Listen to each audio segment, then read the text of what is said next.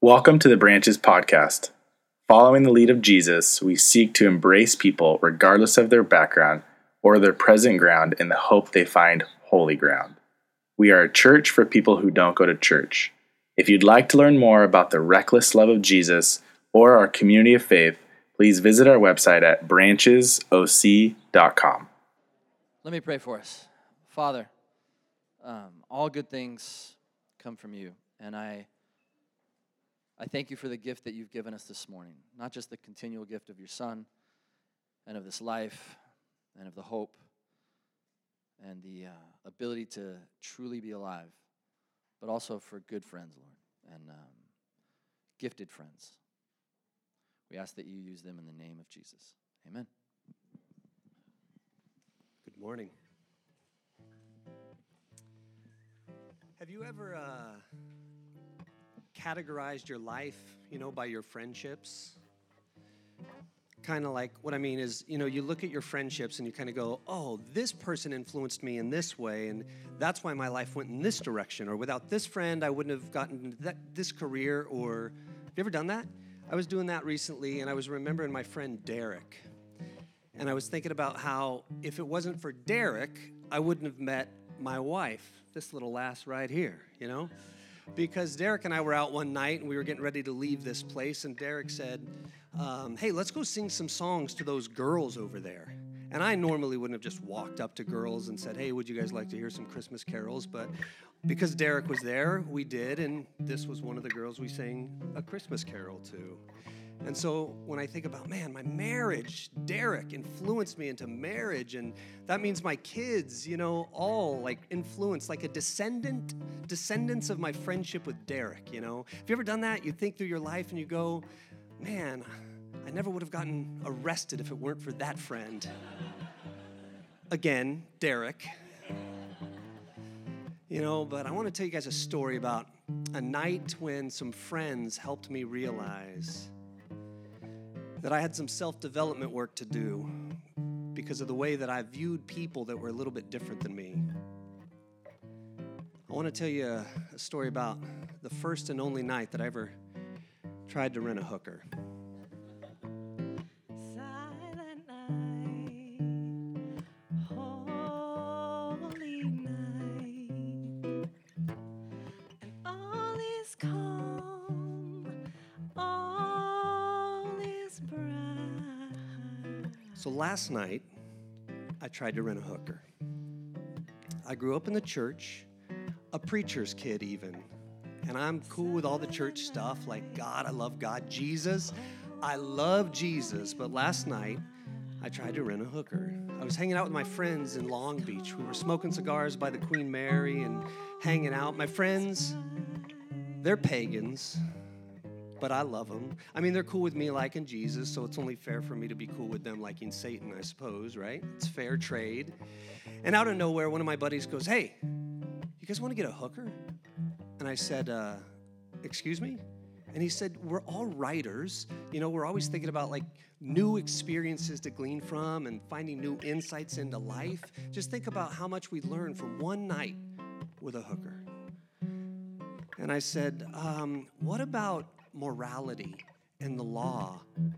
What about human dignity and self-respect and respecting others? And he goes, no, Buzz. I don't want to get a hooker, to sleep with her. I'm thinking, like, what if we got a hooker and just took her somewhere and talked with her? Just asked her questions about her line of work and, what she did and how she feels about it. And I said, well, how much do they cost? And he said, well, how long do you want her for? And I was like, I don't want her at all, bro. Let's be clear about that, just right out of the gate. But I'm just saying, if I'm going to pitch in, I want to have a say in, like, the kind we get, I don't know. And he said, well, I think that we should do it. And my buddy, we'll call him Derek, he said, I like the idea, let's go. 11:30 on a Saturday night, I'm driving around Long Beach looking for a hooker. There's one, I shouted, all excited like I just spotted the Loch Ness hooker. But when I put my head out the window and said, how much would you charge us to just take you to a meal and have a conversation? She looked at me and said, "I'm not a hooker, you jerk." I said, "Okay." I was embarrassed, but my friends let it slide because none of us could tell easily between the hooked and the unhooked. One of my buddies spots this woman with a barely torn dress draped over the back of her tired shoulders. "There she is, boys. That's our girl." I said, "Are you sure about this one?" He said, "Yeah, I'm sure." So we pulled the car up, and she said, "Hello." We said, "Hello." She said, "Are you boys lost, or have you found what you're looking for?" And a buddy said, "We're not lost, but I think you might be able to help us, ma'am." She said, "Oh, don't call me ma'am. Call me Mary." I said, "Okay, Mary. My friends and I are all writers, and we were wondering if you might be interested in letting us take you to a meal and just ask you questions about what you do." "Writers, huh?" "Yeah." She said, "What do you write?" I said, "Well, short stories, scripts, screenplays, poetry." She said, "Poetry?" "Yeah." She said, "I tell you what, tell me a poem, and if I like it, I'll go with you." So my buddy looked at me and said, "Hey, tell her your love letter poem." I said, "Okay." I said, "Mary, tonight, I'm going to share a poem with you about love letters." And I looked at her and I said, "Love letters are gifts held together with the glue of illogical words. Open eyes sapphire, absent of all comments about the weather." I said, "Mary, tonight, I'm going to ask you what games you play, and I'm going to tell you how to cheat so you can win them all. Because love letters are right. So tonight, I'll write for you, for me, to give. I'll write a love letter for you, Mary, a woman I don't even know." And she looked at me, and she just looked blank, sad, happy, interested. I couldn't tell. And then she said, "Where do you guys want to eat?" I felt like $1 million, like my poem, like my thought won her over. And she got in the car, and I said, "Okay, Mary, first question. Does it freak you out to get into a car with people you don't know?" And she said, "Do you guys all write? How long have you written? How'd you start?" She just ignores my question with one of her own, straight out. And I said, "Yeah, well, we've all, been writing for about 13 years. For me, it started when this girl broke up with me, and it hurt, and I just started writing to get it all out, and it just felt so good to get it out, and I haven't stopped." I said, "So, Mary, how long have you been a hooker?" And she said, "Do you all write poetry? Is it all kinds of different things?" Ignores my question. I said, "Do you like poetry? Do you write?" And she goes, "No, I don't, but I used to date a guy that wrote." I said, "Hookers date?" And she said, "No, it was before." We went to a place called Don Santico's, and we spoke all night. And all night long, Mary just ignored our questions, my questions, just talked right over them. She was asking us about us, where we came from, what we were interested in, what we loved to do. We spoke until the badges changed shifts. We spoke until the sun stopped hitting the snooze button and woke up, and the night was just about over. Mary got up to say goodbye, and my buddy got up to pay the bill, and I said, wait. Mary, I'm glad that you were interested in us, but I just need to ask you a couple of questions about what you do. Like, I want to have these ideas or inspirations from your point of view, things that I would maybe never be able to come up with on my own." And my buddy looks at me and he goes, "Not tonight, Buzz, not tonight." And Mary left. We paid our bill, and Mary wanted to walk home in the morning. She said, "I want to feel the sunrise on my face twice this morning." She wouldn't take any money from us, and I felt a little bit weird about that, but my buddy said he understood. And as we watched her walk away and we got into the car, it suddenly hit me. It occurred to me that my friends had been talking with this person all night. They'd just been speaking with this lady all night long, having a conversation with a human being. And I realized while they'd been talking to a person, I'd been talking to a prostitute, just trying to learn about that instead about her just as a person. that moment, I realized with the dawn that the lines blurred between us and them, between I'm better than you because I don't do this or I was raised this way. They got blurred and they kind of went away. And I'm thinking about that, and I told him to stop the car because I want to get out. I said, I think I should walk home too. Sleep in heavenly peace. Thank you.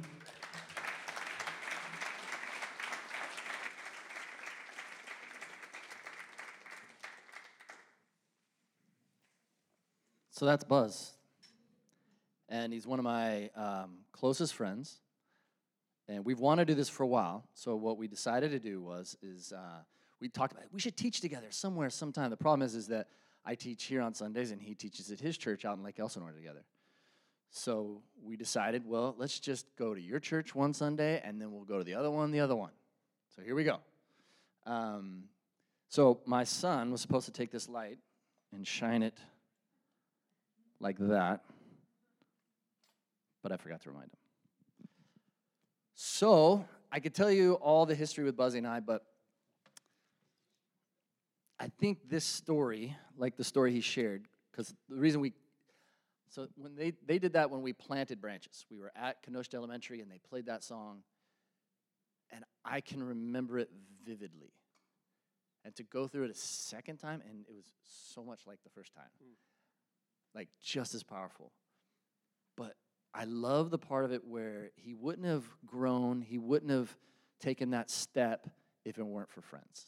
So I asked him, would you guys do that? And the text came back immediately, sure, we're on it, no problem. And I think of me doing that, and it makes me want to throw up. Not that I would mind being in front, but I that's a gift. And so... Maybe I didn't tell you that you and Steph are going to do that at my church next week. That makes perfect sense. Yeah. Something you need to know about us, this is all planned out. We know generally where we're starting, generally where we're finishing. But as you've experienced here at Branches, in fact, I've had to take over the slides because the guys that ran the slides and the ladies that ran the slides got so frustrated with me because like, we have no idea where you're going. They're in this order, but then you bounce around. He's just as bad as I am. So this may seem like it's really structured and ordered, which it was intended to, but we both know it's not going to go the way we plan. So, what does? But we know that I'm supposed to start with this because there's so much in our friendship. But recently, this kind of defines the idea of friendship for us, and not only our friendship, but what we want to get across to all of us this morning, looking at why God has given us each other. So we were, there's these big pastors' conferences and these amazing things you can go to, but we're weird. So we just pulled it together with he and I and another guy, and we went up to Palm Desert and stayed at a place, and then we were out at dinner, and it was in like a strip mall that connected to another strip mall, almost like a full mall, but not really a full mall. And we were finishing eating, and off in the distance, I could see something familiar, and what I saw was a fight. Like, I knew it was a fight, and I saw people circling, and so our buddy was driving. Was our buddy driving? Yeah, John was driving. Yeah, John was driving, and I said, hey, go that way. People need help. So, and I have a problem because I put myself in situations that I'm not really qualified for, and this was one of those times, and so we pulled up, and it looked like a gang fight, mate. I don't know. There was a lot of people circling and running around, and people kicking and punching. So I jump out with tunnel vision. I wasn't even thinking, and I don't remember what the words were that came out of my mouth. We actually worked out what we would do next time so it would be better. But this time, I didn't really work it out very well. I should have run out, the police are coming, the police are coming. They would have all split. But instead, I'm like, stop! Like I'm the police. So we run up, and it was bad. It was real bad. I don't want to get into details because it is still a little traumatic. I remember my big authoritative breakup was, that's enough, guys. That's like my children or something. But they didn't stop at that. It was the craziest thing. They didn't stop at that. Know. So we jump in, and I'm grabbing one guy, and then this other guy comes behind and kicks him in the forehead, and he falls down. And at this point, I'm like, this is a bad place to be. So I'm reaching, trying to help this guy, but his buddy comes over. And it was at that point that I stopped, because I was only in my own world at that point. But it was at that point that I looked and realized, oh, Buzzy's there. Because I didn't know he was there. But it didn't surprise me. It didn't surprise me that when I jumped out into a stupid situation to try to help, that he didn't even hesitate. And it was almost like back to back. Like, okay, I'm scanning here. No one else is going to kill us from this end. You got that side. It was just natural. And so when we talk about friendship in the church, that's what we're talking about. That level of connection and dependence.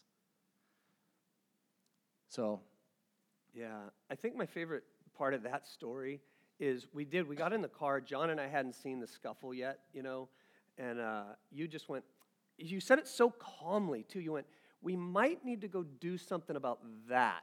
And you pointed to the fight up there. It was just like, maybe we should intervene. And I'm then glad it seemed that calm. you It were didn't feel so that calm about it, and then you roundhouse kicked the knife out of that one guy's hand.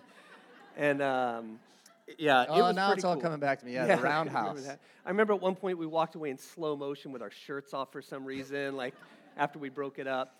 Yeah, it's all coming back. Yeah, you were very calm, it seemed, and yeah, that was an amazing moment.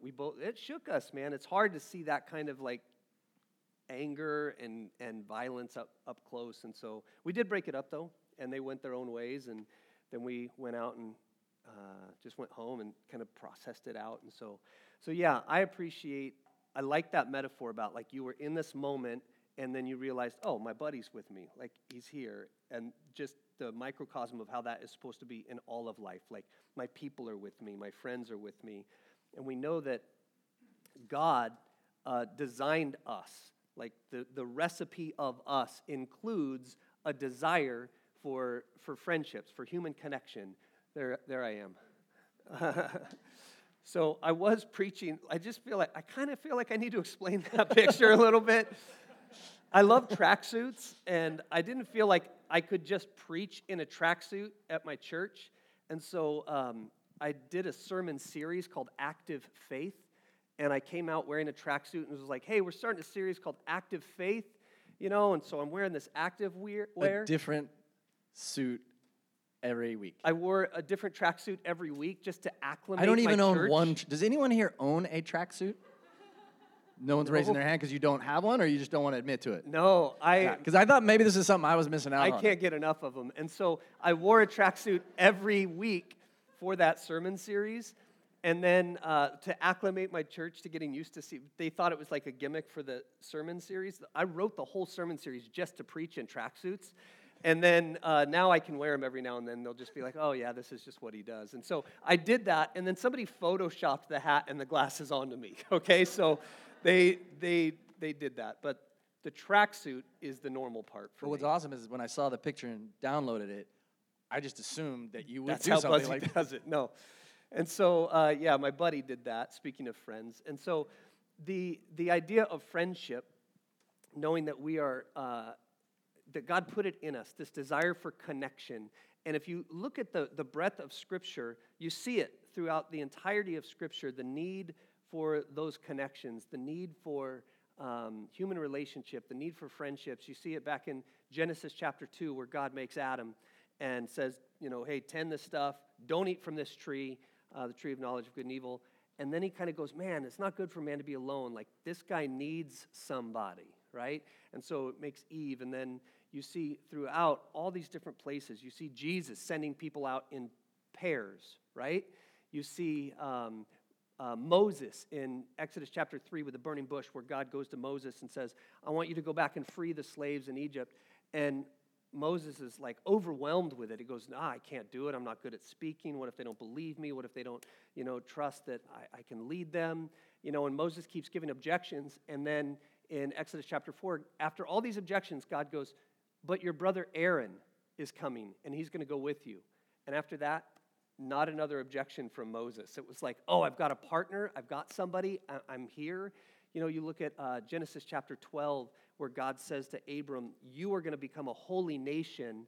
And why did he do that? Like, it's going to be a community of relationships, that you are going to birth. It's not just, okay, Abram, I want you to go do this, and I'll work through you. He said, I'm going to work through you in the context of these relationships. And so, yeah, that theme of just friendships and relationships throughout the Bible really highlights the need for this, the need for connection, the need for sometimes accountability and encouragement, and just that brotherhood and that sisterhood and that communityhood. And so I am grateful for my connection with you for sure. And it's a fulfillment, really, of what God has designed in us. And so when you think of relationships in the Bible and friendships in the Bible, like what characters come to mind for you? This wasn't in the notes, bro. As you were sharing, I immediately was thinking of one of the reasons we planted branches was because of Acts chapter 13. And Paul felt this call to go out, but yet he and Barnabas, they sent them out together. And then they brought in, John Mark and a couple other people floating around, and they went together. And then the one that always gets me, I think, in terms of needing each other, even Jesus needed people. I mean, he could have just cruised by himself, but he had the men and the women that were surrounding him, and not just in good times, not just in the work, but when things got tough. And he was very verbal about it, because we don't do that kind of stuff. We don't say, hey, very rarely will we say, you know what, I need you to come with me to this. It's almost like, I don't want to put him out. There's that cultural fear instead of this, God-given design. Saying, no, you kind of got to do it like Jesus, where Jesus said, hey, this is rough. I need you guys to come and pray with me. I need you. You think, what? The God of the universe who moves into the neighborhood, and you need us? I mean, even God himself, which blows our mind. You're three, but you're one, because God himself needs community. Yeah. And so those are the examples that are just, part of the fabric that goes all through God's word to remind us, this is how it's supposed to go. Yeah. And when we were talking about the purpose of this and what we want to get across, I remember when I came to faith, and I remember when God sought me out, and he grabbed hold of me and drew me to him, and this new life began. But notice I keep using the word I, because that's the way I thought of it. Like, well, I'm coming to the Lord. He's drawing me, me. And it was all individual. And I'd graduated college, still living this way, and living with others in community, but not understanding, like a compass, that when God calls us, he calls us to each other.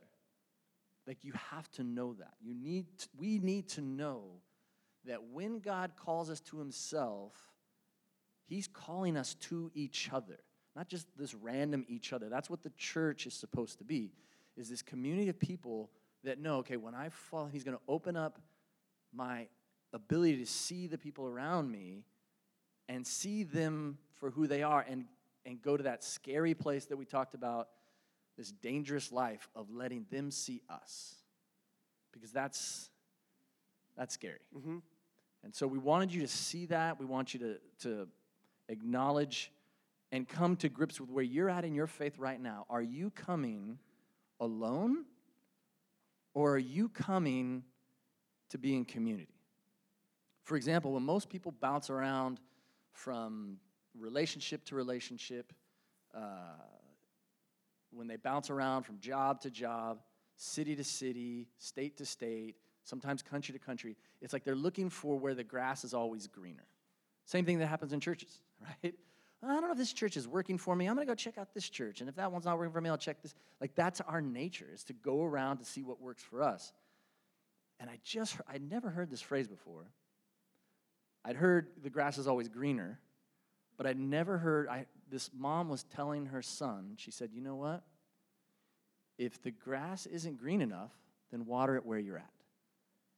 And that really sunk into me And part of watering that, biggest part, other than your faith with the Lord, is these relationships. And it sounds, you just pour the water. It's way harder than that.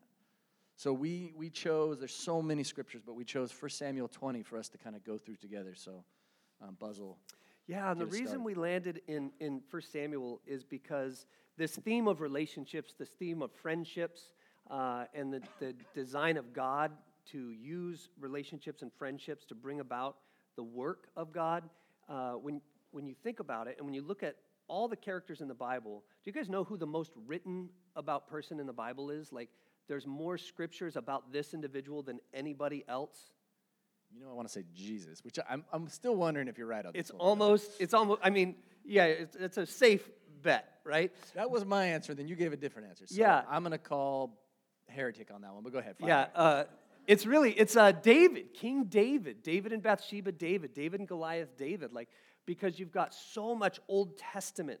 You know, I mean, theologically, you could make the case that it's all about Jesus. Yes, Boog, theologian. But like, just when you're looking at the stories and the narratives and, you know, the David and Goliath, the David and Bathsheba, the David and the Psalms, all these different things, you see this real clear picture of the life of David. You see him as a youth, you see him as a young adult, you see him into his older years, and so you really see this. And one thing that's just remarkable about David is the amount and the quality of friendships and relationships that this guy somehow developed with many, many people. And I mean, just over and over, you see these individuals, like you were talking about when we were talking about David's mighty men, all these dudes that just were like, this is our guy, we're with him, we'll risk our life. At one point, David mentions that he wants water from a specific well from his town in Jerusalem, which at that point was under occupation by the enemy. And some of his friends were like, we'll go get you water. Like, he They didn't even tell him. They just went, whoop, and they well, went out let's and got go us some water. risk our lives to bring water back, you know, and there's other people that were just fighting for him and over and over. And so one of the reasons I think that David was used so mightily by God so often is because he had this unique gift to gather friendships and to have people around him and to welcome people that would, you know, speak truth to him. Like, specifically, the prophet Nathan, at one point, after David has an affair with Bathsheba, there's this prophet named Nathan, and he comes to David, who's the king at the time, and he calls him out on it. And he does it in this real tricky way. He kind of tells him this story. Hey, David, there's this farmer who has all these sheep, and this one farmer has one sheep, and the farmer with all the sheep wants that one sheep, and he takes him. You know, takes that sheep. What should we do? And David's like, oh, that guy's in trouble. We got to deal with that guy. And Nathan goes, David, that's you.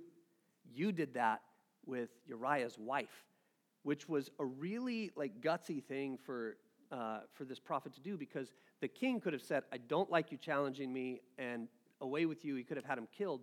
But David had this person in his life that would speak the truth to him, like a true They were friends first. friendship. Yeah, they were friends. Nathan had earned the right to be heard. And when I was thinking about that as we were preparing this, I can think back about times that you, and in many ways, more than a lot of my other friends, have done a great job pointing out to me. And I got to think about the right way to say this, because like the bad way to say it is, you do a great job pointing out all my flaws to me, you know? Like, that doesn't sound I'm right. very Like, gifted in that. we have these hour-long sessions where you have copious notes about all the things that are wrong with me, right? But in reality, Boogie has many times said, Buzzy, can I tell you a pattern I see in your life? Can I speak something to you that I see? I was like, absolutely. And he'd go, well, back here you said this, and then here you framed that scenario as this. And he goes, I don't really think these many people are like opposing you. I think that you just kind of slant this way for some reason. And you've pointed out things to me that aren't like great to hear. Nobody wants to hear where they're wrong or need to grow or, you know, don't see things correctly. But I love that you have done that, and you can only do that by truly knowing someone. And so having walked so long, and so all of that saying that we're going to look at this passage, just a couple of verses about King David and this moment that he has with like his best friend in youth, Jonathan. Jonathan is King Saul's son, and at this time, Saul is still the king. David's not yet the king. And in 1 Samuel chapter 19, the king tries to take David's life 4 times. And so David's in this like kind of like the foundation of his life is a little shook. You know, like I don't know if your life has ever been threatened, like in that gang fight that we were in. Like you're just See how the story takes. Now we're in this gang fight. right. Remember when we ended the gang war in Palm Desert? Right. And so, yeah, like, I mean, I got beat up at a Taco Bell once in high school in a parking lot of a Taco Bell. And I was shook for a long time, man. Like, everywhere I went, I was like, that guy's going to get me again. Like, I don't know why I thought he was so fixated on me, but he never beat me up again. But I say that because, like, I was shaken. If you've ever been in violence like that, for me, it, like, made me insecure. So I can imagine David feeling like the king, the one with all the power and all the authority, just tried to kill me 4 times. Now what do I do, right? And so in 1 Samuel chapter 20, it says, David fled from Noath at Ramah and went to Jonathan and asked. And so first of all, I just love that. Where did he go? To Jonathan. He went to his friend. So his life is shaken. His security is rocky at best.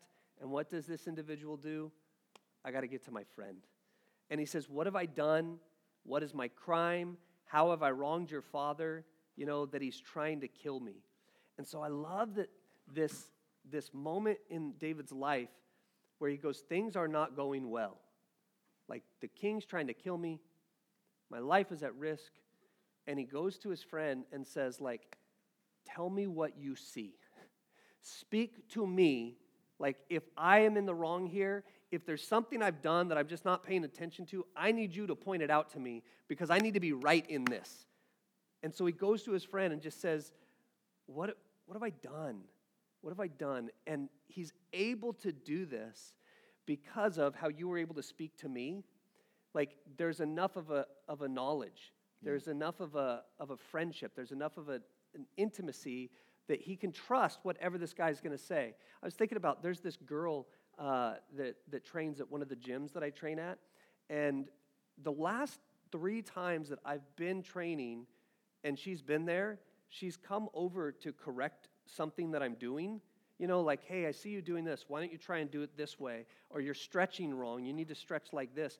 And here's the thing. What she's telling me is correct, but there's this part of me that's like, I don't know you, lady. Like, leave me alone. Clearly, I work out all the time. You can tell. So just like step back a little bit and let me do my jam, you know, like, but it was true. It was true. My form was bad, but I didn't know her. And so it felt weird. It felt weird for her to just walk up and be like, let me tell you what's going on here. You know, but when you spoke something way truer to the core of who I am, like put your hands here for handstands, that's one thing. But Buzzy, the inner core of you needs this tweak. And it was like not offensive to me, but it like she was, but you weren't. Why? Because, well, yeah, I was thinking about it as you were sharing that story, and I was thinking especially here with David and Jonathan, you can tell their friendship's different because he's even asking for that input. Yeah. Like that, you just don't want to open that door. There's a lot of people, I don't really want your opinion because it already hurts enough. Mm-hmm. So I don't want it from somebody I don't know. I'll give that permission. You basically, I knew I had permission because of our friendship. Yeah. I knew, not only did you give me permission, but I knew you'd be frustrated if later on you're like, wait, you saw that? You knew, right. and you'd never said, and you just kept going, and you, what? I thought we were friends. So there was that element of, I knew, and it wouldn't shock me, like so we'll go very often through the messages with each other. So he'll go through what he's teaching, I'll go through what I'm teaching, and then you'll always say, I have no idea what you're talking about. Mm-hmm. And not always. No, but sometimes. I feel horrible for your people, Bug. Write a clear sermon already. So I'll start sharing something, and most of the time we're encouraging each other because you have to have that element. That's oxygen. I need that more than I need the guidance. If my form is bad, I want it to be corrected, but I know it's going to be hurt when I hear it. But it's okay if it comes from you. It's okay if it comes from someone I gave permission to. But if that lady who trains with you all of a sudden is in the back, and then afterwards, hey, I'd like to introduce myself. I'm Stacy, and that was horrible. I don't understand why you did this. You need to. I'd be like, thank you. Who are you? Which actually has happened several times on Sundays where people I don't know. Yeah. Had one guy like punching me in the chest right here, like, you shouldn't do this. And I was really surprised. My usual reaction is, what? Yeah. And I did, but it just didn't feel right. Like, who are you? I don't even know who you are. Yeah. So there's that element of giving permission. And you can tell this friendship that they have, what do I do now? You only would do that because you know that you're most likely what you're going to hear is not going to be what you want to hear. And so this phrase I heard I always stick with your friends when they say it, it's like, ouch, that helps. It's like, that didn't feel good, but it helps, and it helps because it came from you. Yeah. And so I love that that David asks for that input. And then look at what Jonathan does in verse 2. Never, Jonathan replied. And never to what? Like, what have I done to have wronged your father? You know, why is he trying to kill me? And Jonathan goes, no. He says, you're not going to die. Look, my father doesn't do anything great or small without letting me know. Why would he hide this from me? It isn't so. And so I love that Jonathan kind of like responds and sets his friend straight. Like David's like, what is going on? What have I done? I'm going to die. And he goes, no. Let me calm you down and speak some truth. Let me show you something that you don't see. And it's like speaking back to when you corrected me, it's like, Buzzy, I need you to see something that you don't see, right?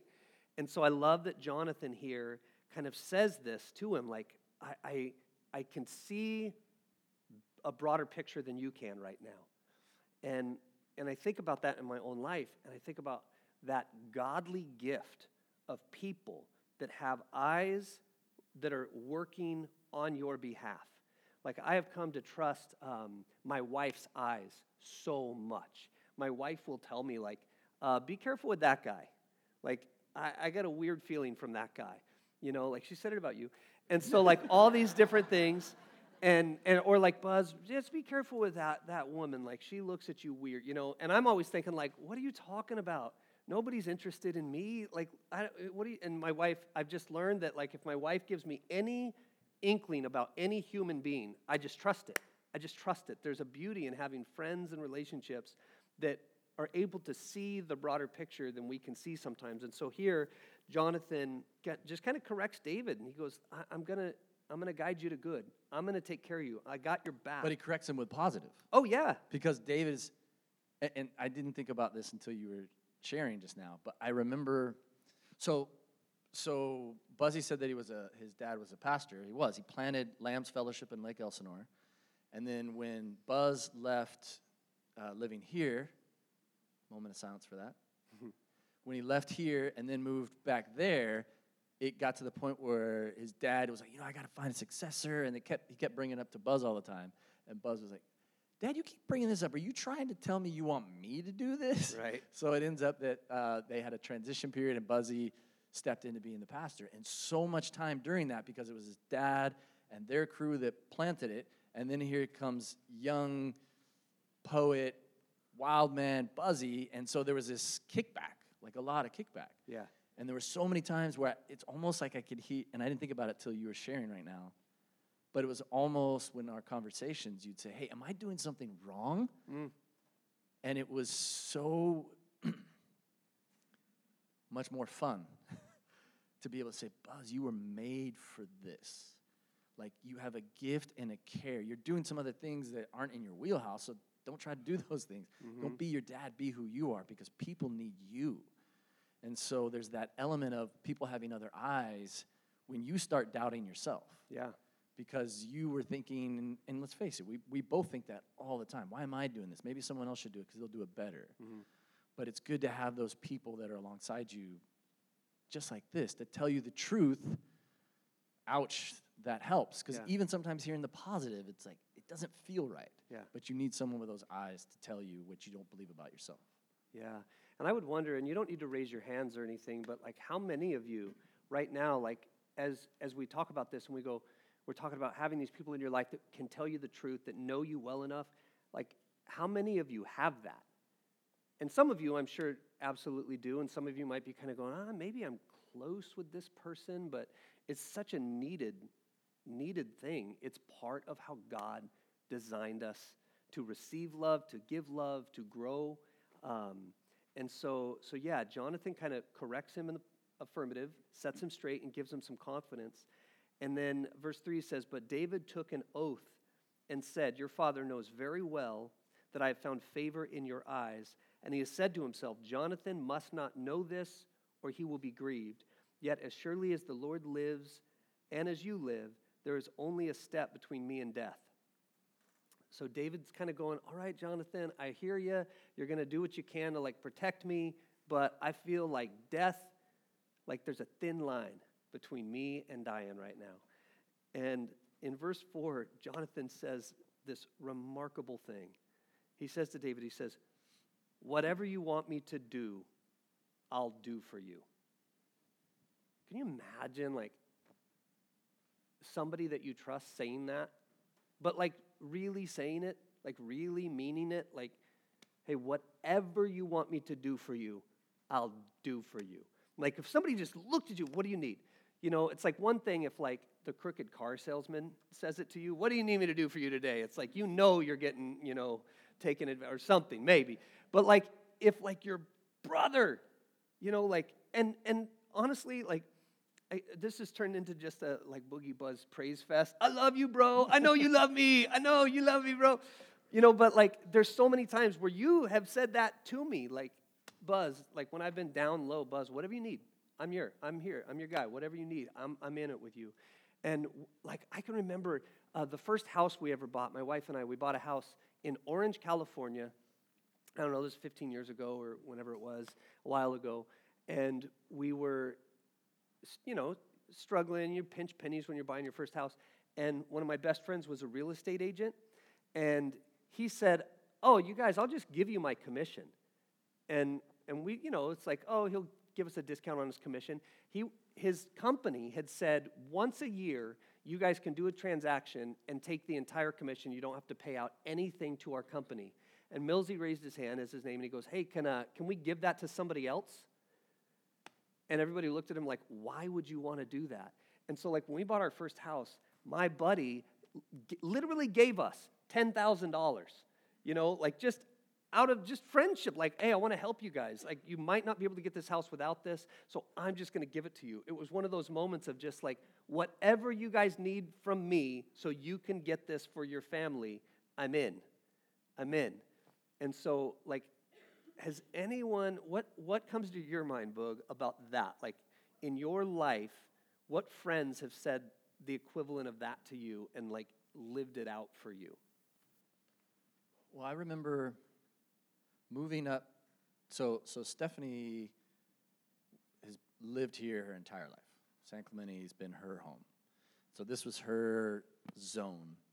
And when God was calling us to move up to this area, it was difficult because our whole community was down in San Diego. And I remember moving up here to work with Young Life, and I was excited, but something also, there was that excitement of the new frontier, but something's not right. And there were friends, and I remember one of the friends said to me, he said, "You know what C.S. Lewis says?" And I'm paraphrasing, but it's pretty right on.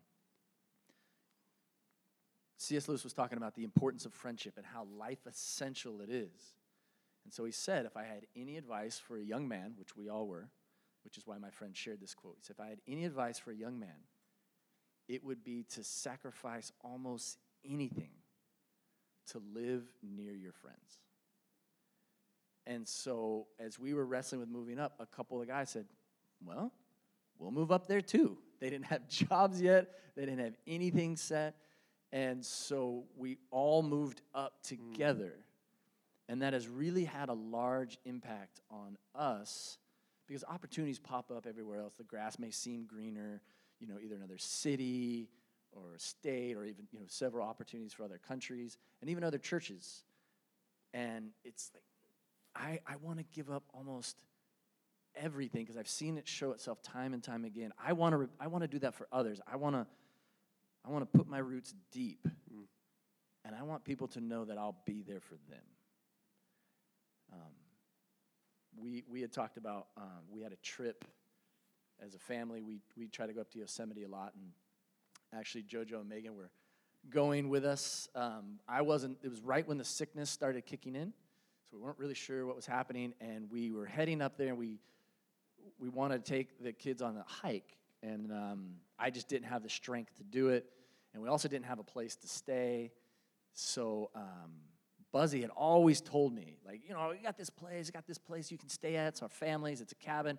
It's been there. What's it called? The Groveland? Groveland, right. Yeah. I always think of like Just Groveland. right outside, like from the the East Muppets. Gate. Yeah. So right outside the gate, and it's a house, and he'd bring it up all the time. But I felt very comfortable asking Buzz because there was that permission. I knew it.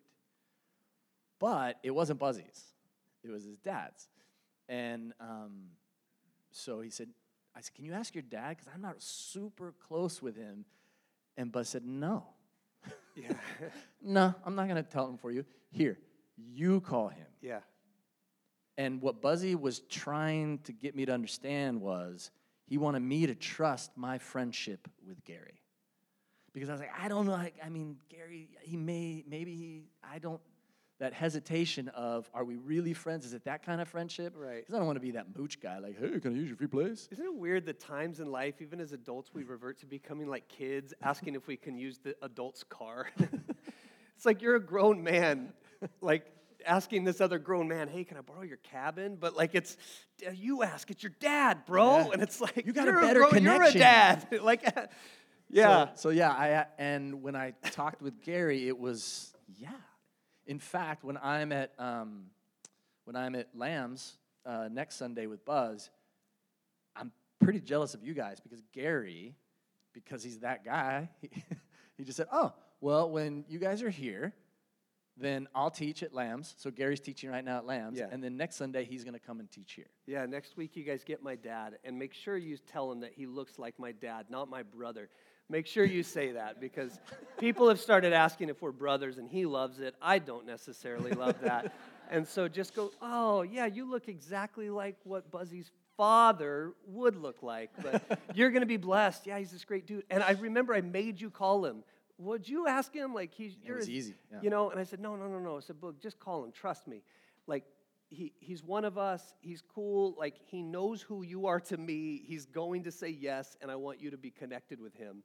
Yeah. And so, yeah, what I'll do anything for you except call my dad on your behalf is what that verse was.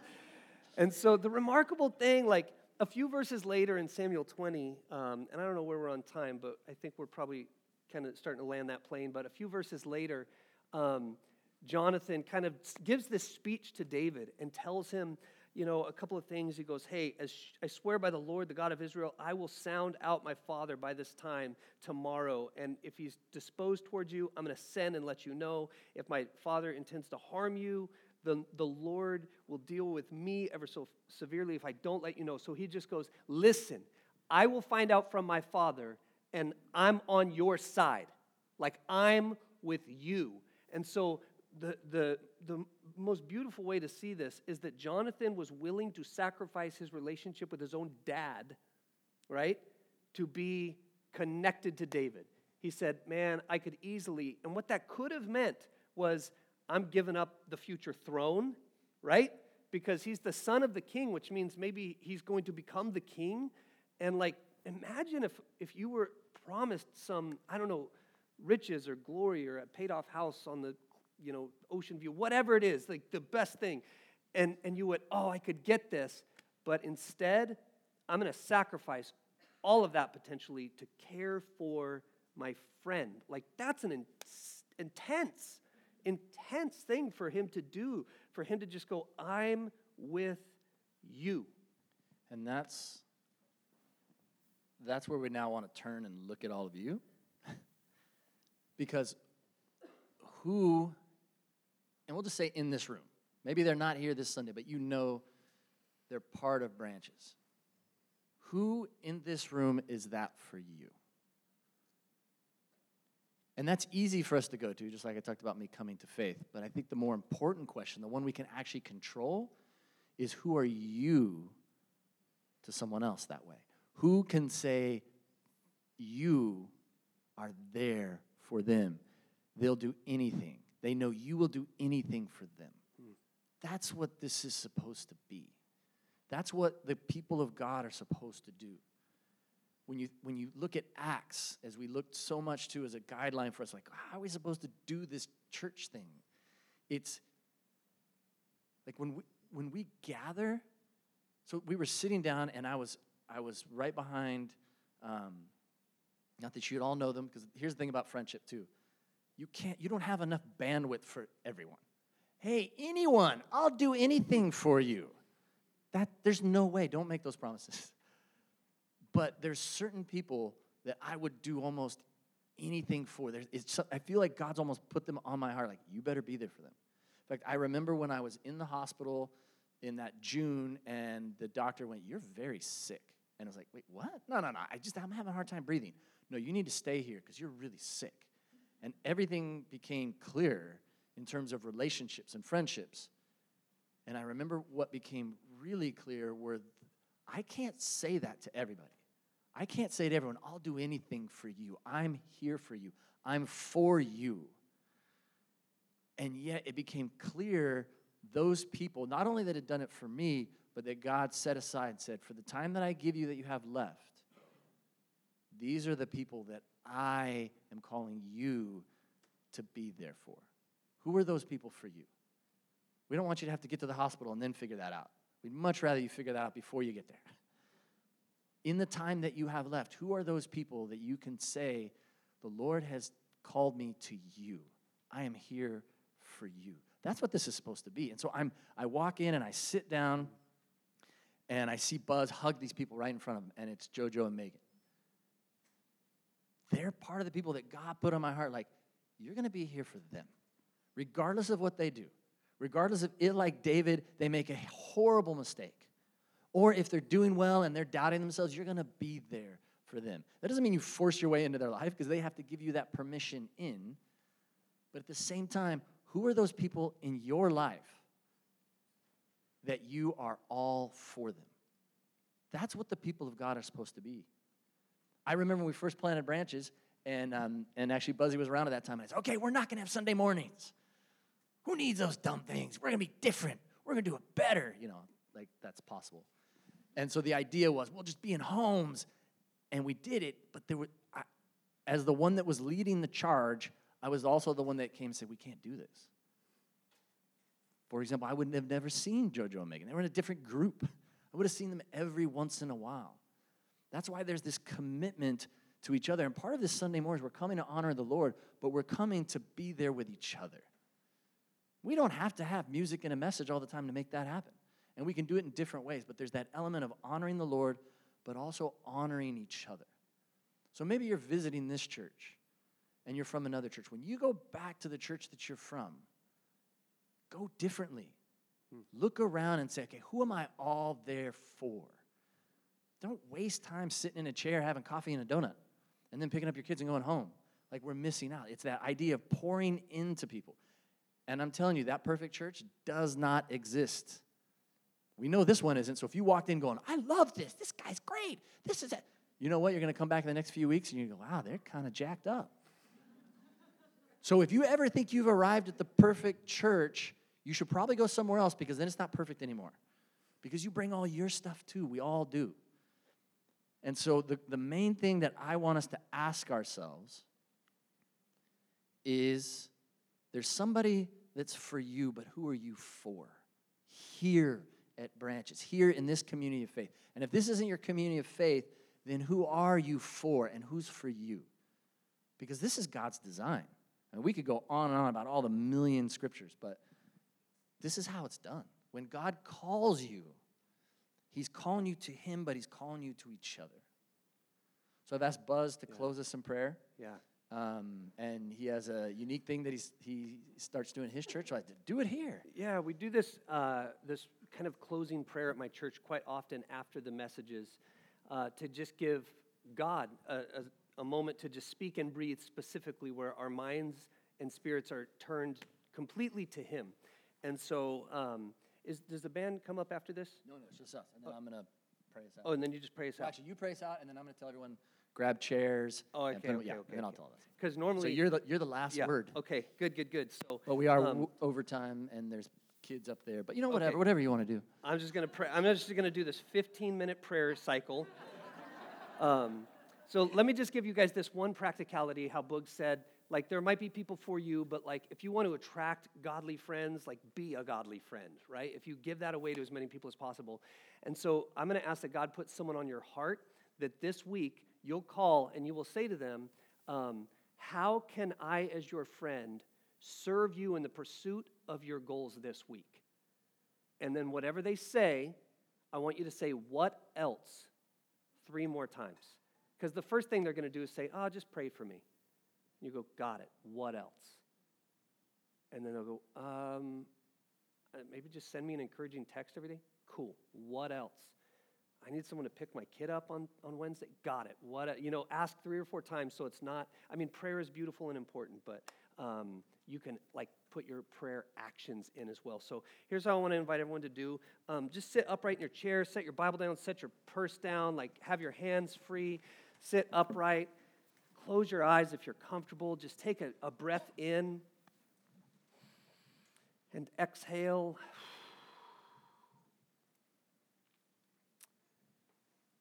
And join me in this prayer. God, we thank you for building us for relationships. We thank you for inspiring us as your children to be vessels of love and to be conduits of love and to be beings that can receive love from others.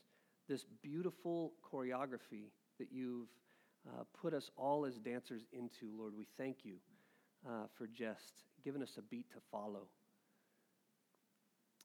And Lord, we would ask right now that you will speak to each one of us individually, just to put in our minds. And I would even ask that in the silence of your mind and in the silence of your heart right now, would you join me? Would you pray this? Pray this in the silence of your mind. God, who in my life do you want me to be more present for? Just ask God that, and then see what name, see what face comes in your mind. And if you got nothing, just ask again right now in the silence of your mind, silence of your heart. Say, God, who in my life do you want me to be more present for?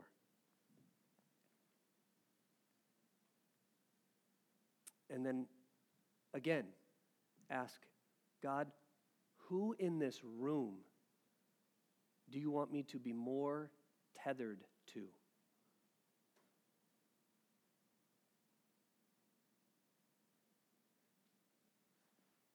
And finally, I would ask that we would all just pray and say, God, send me people that will help me understand you better, that will help shape me to be who you want me to be, so that I will be even more equipped to love the people you put around me. In the power of your precious name we pray. Amen. So we had someone a while ago tell me, there's a lot of work to be done at Branches. And they said, what do you have to say about that? I didn't have an answer. I said, I really don't have an answer for you. But in context of what we're saying today, we do all of this to try to help each other. That's why it's there. And there's that greater connection. So if you have kids, when you go up to grab your kids, you could even ask the people that are loving and caring on your kids. By the way, we don't do daycare. They wrestle and fight with what they're going to share and how to do it for the kids club up there. When you go up, say, hey, how can I help? Oh, no, we're good.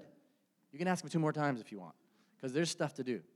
For those of us that are here, if you could, and this will be the last thing we do, grab your chair, and then Nisa's going to be over there in that corner, and we've got to, they're trying to do a junior high program, and they want all the chairs put away. So grab your chair. You can move slowly, because if we all go there, it'll be this huge line, and it'll be chaotic. But we want to try to grab our chairs and put them over there. So may your day be blessed. May your week be blessed. And I'm so excited for you guys next week to hear from my pseudo-dad, Gary. Woo. All right.